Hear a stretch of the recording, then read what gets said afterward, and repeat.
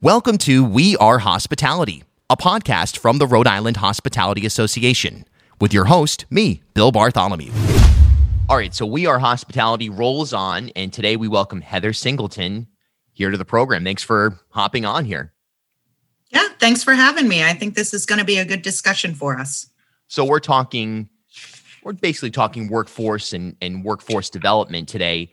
And the bottom line is that businesses have had a hard time recruiting employees even before the pandemic. So now what can we expect as we start to come out of it as far as, look, frankly, there's going to be a lot of people who say, you know what, frontline workers are not being prioritized for vaccines in Rhode Island.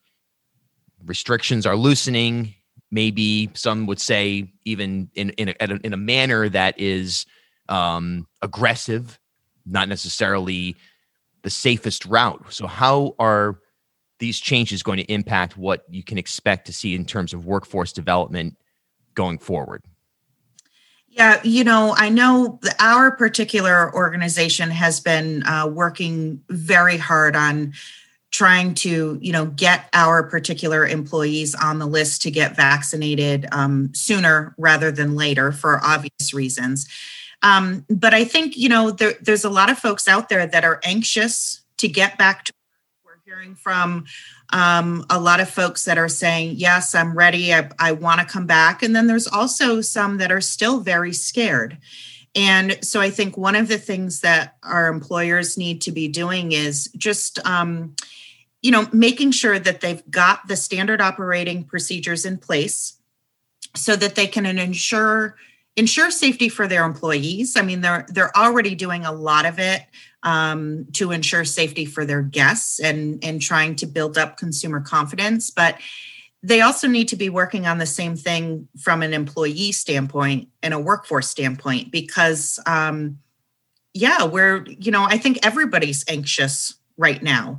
And so as hours start to increase, as the restrictions start to get lifted, hopefully we're going to see more and more people coming back into the industry and picking up more and more hours. So the big thing I think that employers can do right now is keep open lines of communication with their employees, explain to them what they've been doing all along. I mean, in our industry, guest safety and sanitation and cleaning and from a food service standpoint has always been something that we do.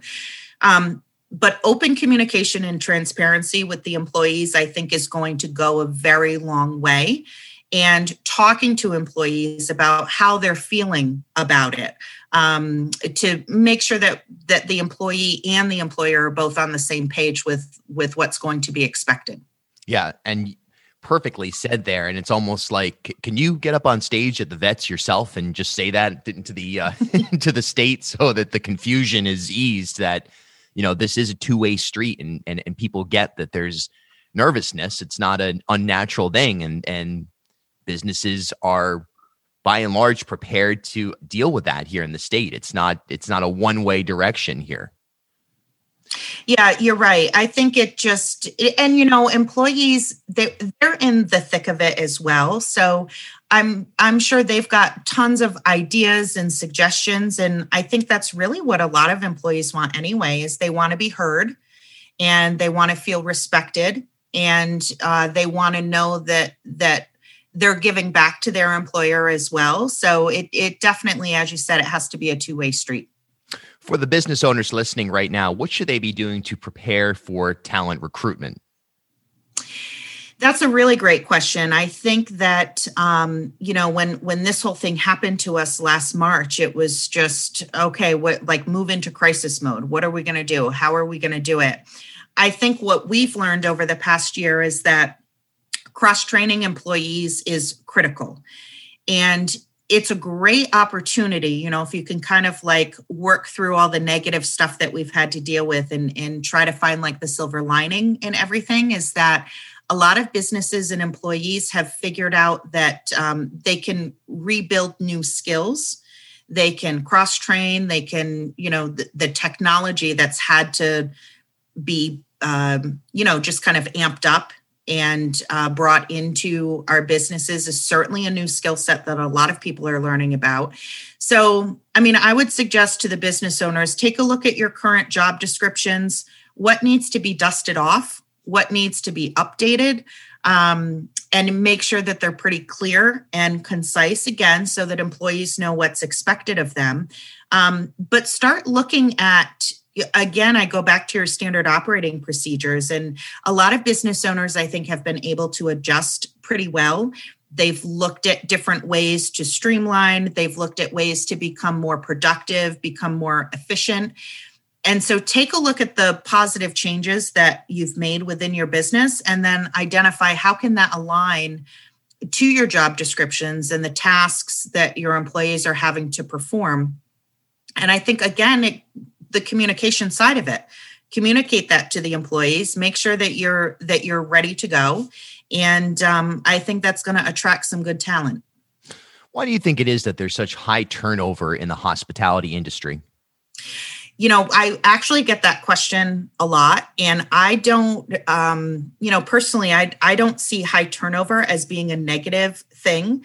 I think our industry is one of opportunity, and we always talk about how you can work in hospitality for a year or a career. And there's so many different ways that you can move throughout and build your own kind of unique pathway. A lot of jobs or a lot of careers have one of those traditional, career ladders where it's you start at the bottom and you go up to the top, and there's only one way to do that. Not in hospitality. I mean, we're considered a super sector. So we represent food service, lodging, and tourism. And within those, there's so many different opportunities. So you can switch between each sector and still use the skill set that you have and build new skill set to kind of create your own pathway. And I think because there's not a significant amount of barriers to be able to move up the ladder, we don't have, we're not an industry that requires a professional degree or a higher level, master's degree or a PhD to become successful, to own your own business. There's very, very few barriers there. So it's easy to move up. And yet when you look at data, and statistics, you might see, okay, well, there's a turnover there in employment, but it could really be just that someone is moving up in their career faster than they might in another industry. So I don't necessarily see that as a bad thing. The other thing that I will say about this is, I remember I had a friend that a couple of years ago was going through a divorce, and the person is a tenured teacher, doing great with their career there, and found themselves in a position where they needed some extra cash to help cover the mortgage and the bills that were kind of piling on. And I remember them saying to me, thank God there's the restaurant industry is there for me, because I can pick up some hours as a bartender or a server on nights and on weekends, and I'm able to cover my bills, and I'm able to kind of, get myself to a position where I can move on from this. And I don't need to do it for a long time. It could be a short period of time. And so we have a lot of people. I mean, that's just one example, but there's a lot of people that are kind of in that scenario where they are working in our industry, but they're there for a particular part of time because they need it to support one of their other goals in their life. What about corporate culture? What can employers do to improve the corporate culture? Just focusing here in Rhode Island within the hospitality industry. Yeah, with corporate culture, it's not a checklist. And culture, building a positive corporate culture is something that you've got to focus on every day. You've got to nurture it. You've got to grow it. You've got to deliver on it each day. And it's difficult for someone to identify what those actual tools are because it's so intangible. It's not like you can hand over a checklist to someone and say, if you do these 5 things and this is how much it's going to cost you, all of a sudden within 48 hours, you're going to have a great corporate culture.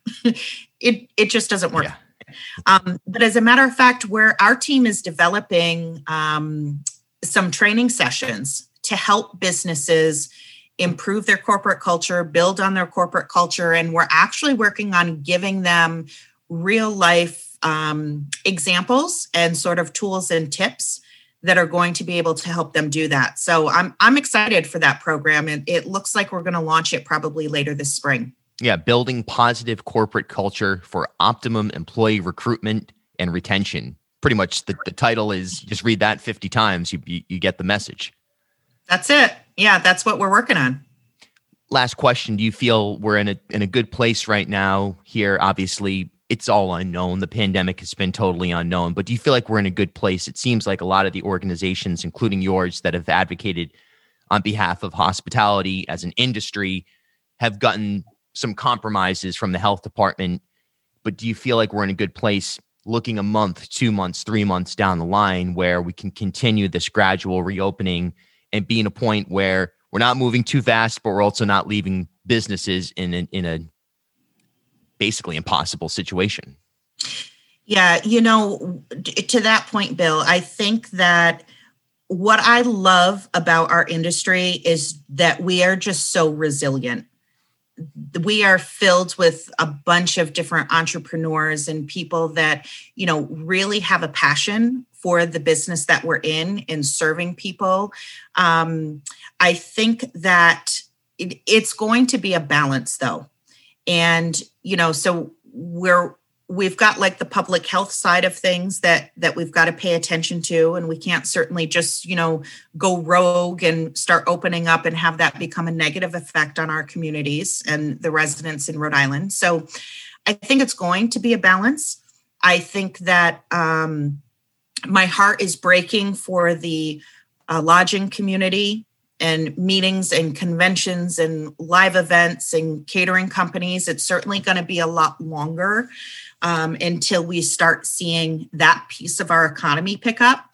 And what I've also been thinking of is it's that tourism side of what we do with meetings and conventions. That average, your average neighbor doesn't necessarily know, nor should they, the total economics that go into something like that. I mean, a lot of people are focused on their local neighborhood restaurants, because we go out to eat and the like. But there's this whole other larger piece of our economy where we are so dependent upon hosting larger meetings and events that are coming in, and the trickle down effect of all of that.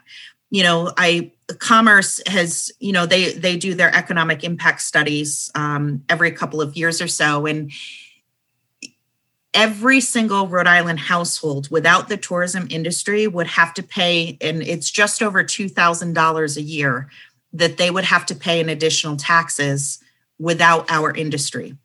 And so when you kind of put it down into that sense and say, look, it's going to affect your personal wallet, then I think people start to realize what a huge impact this is. We will come back. We've come back before. A lot of people, were worried about the airline industry after 9/11 and travel and all of that. And we recovered very well. And it will happen again. We will be okay.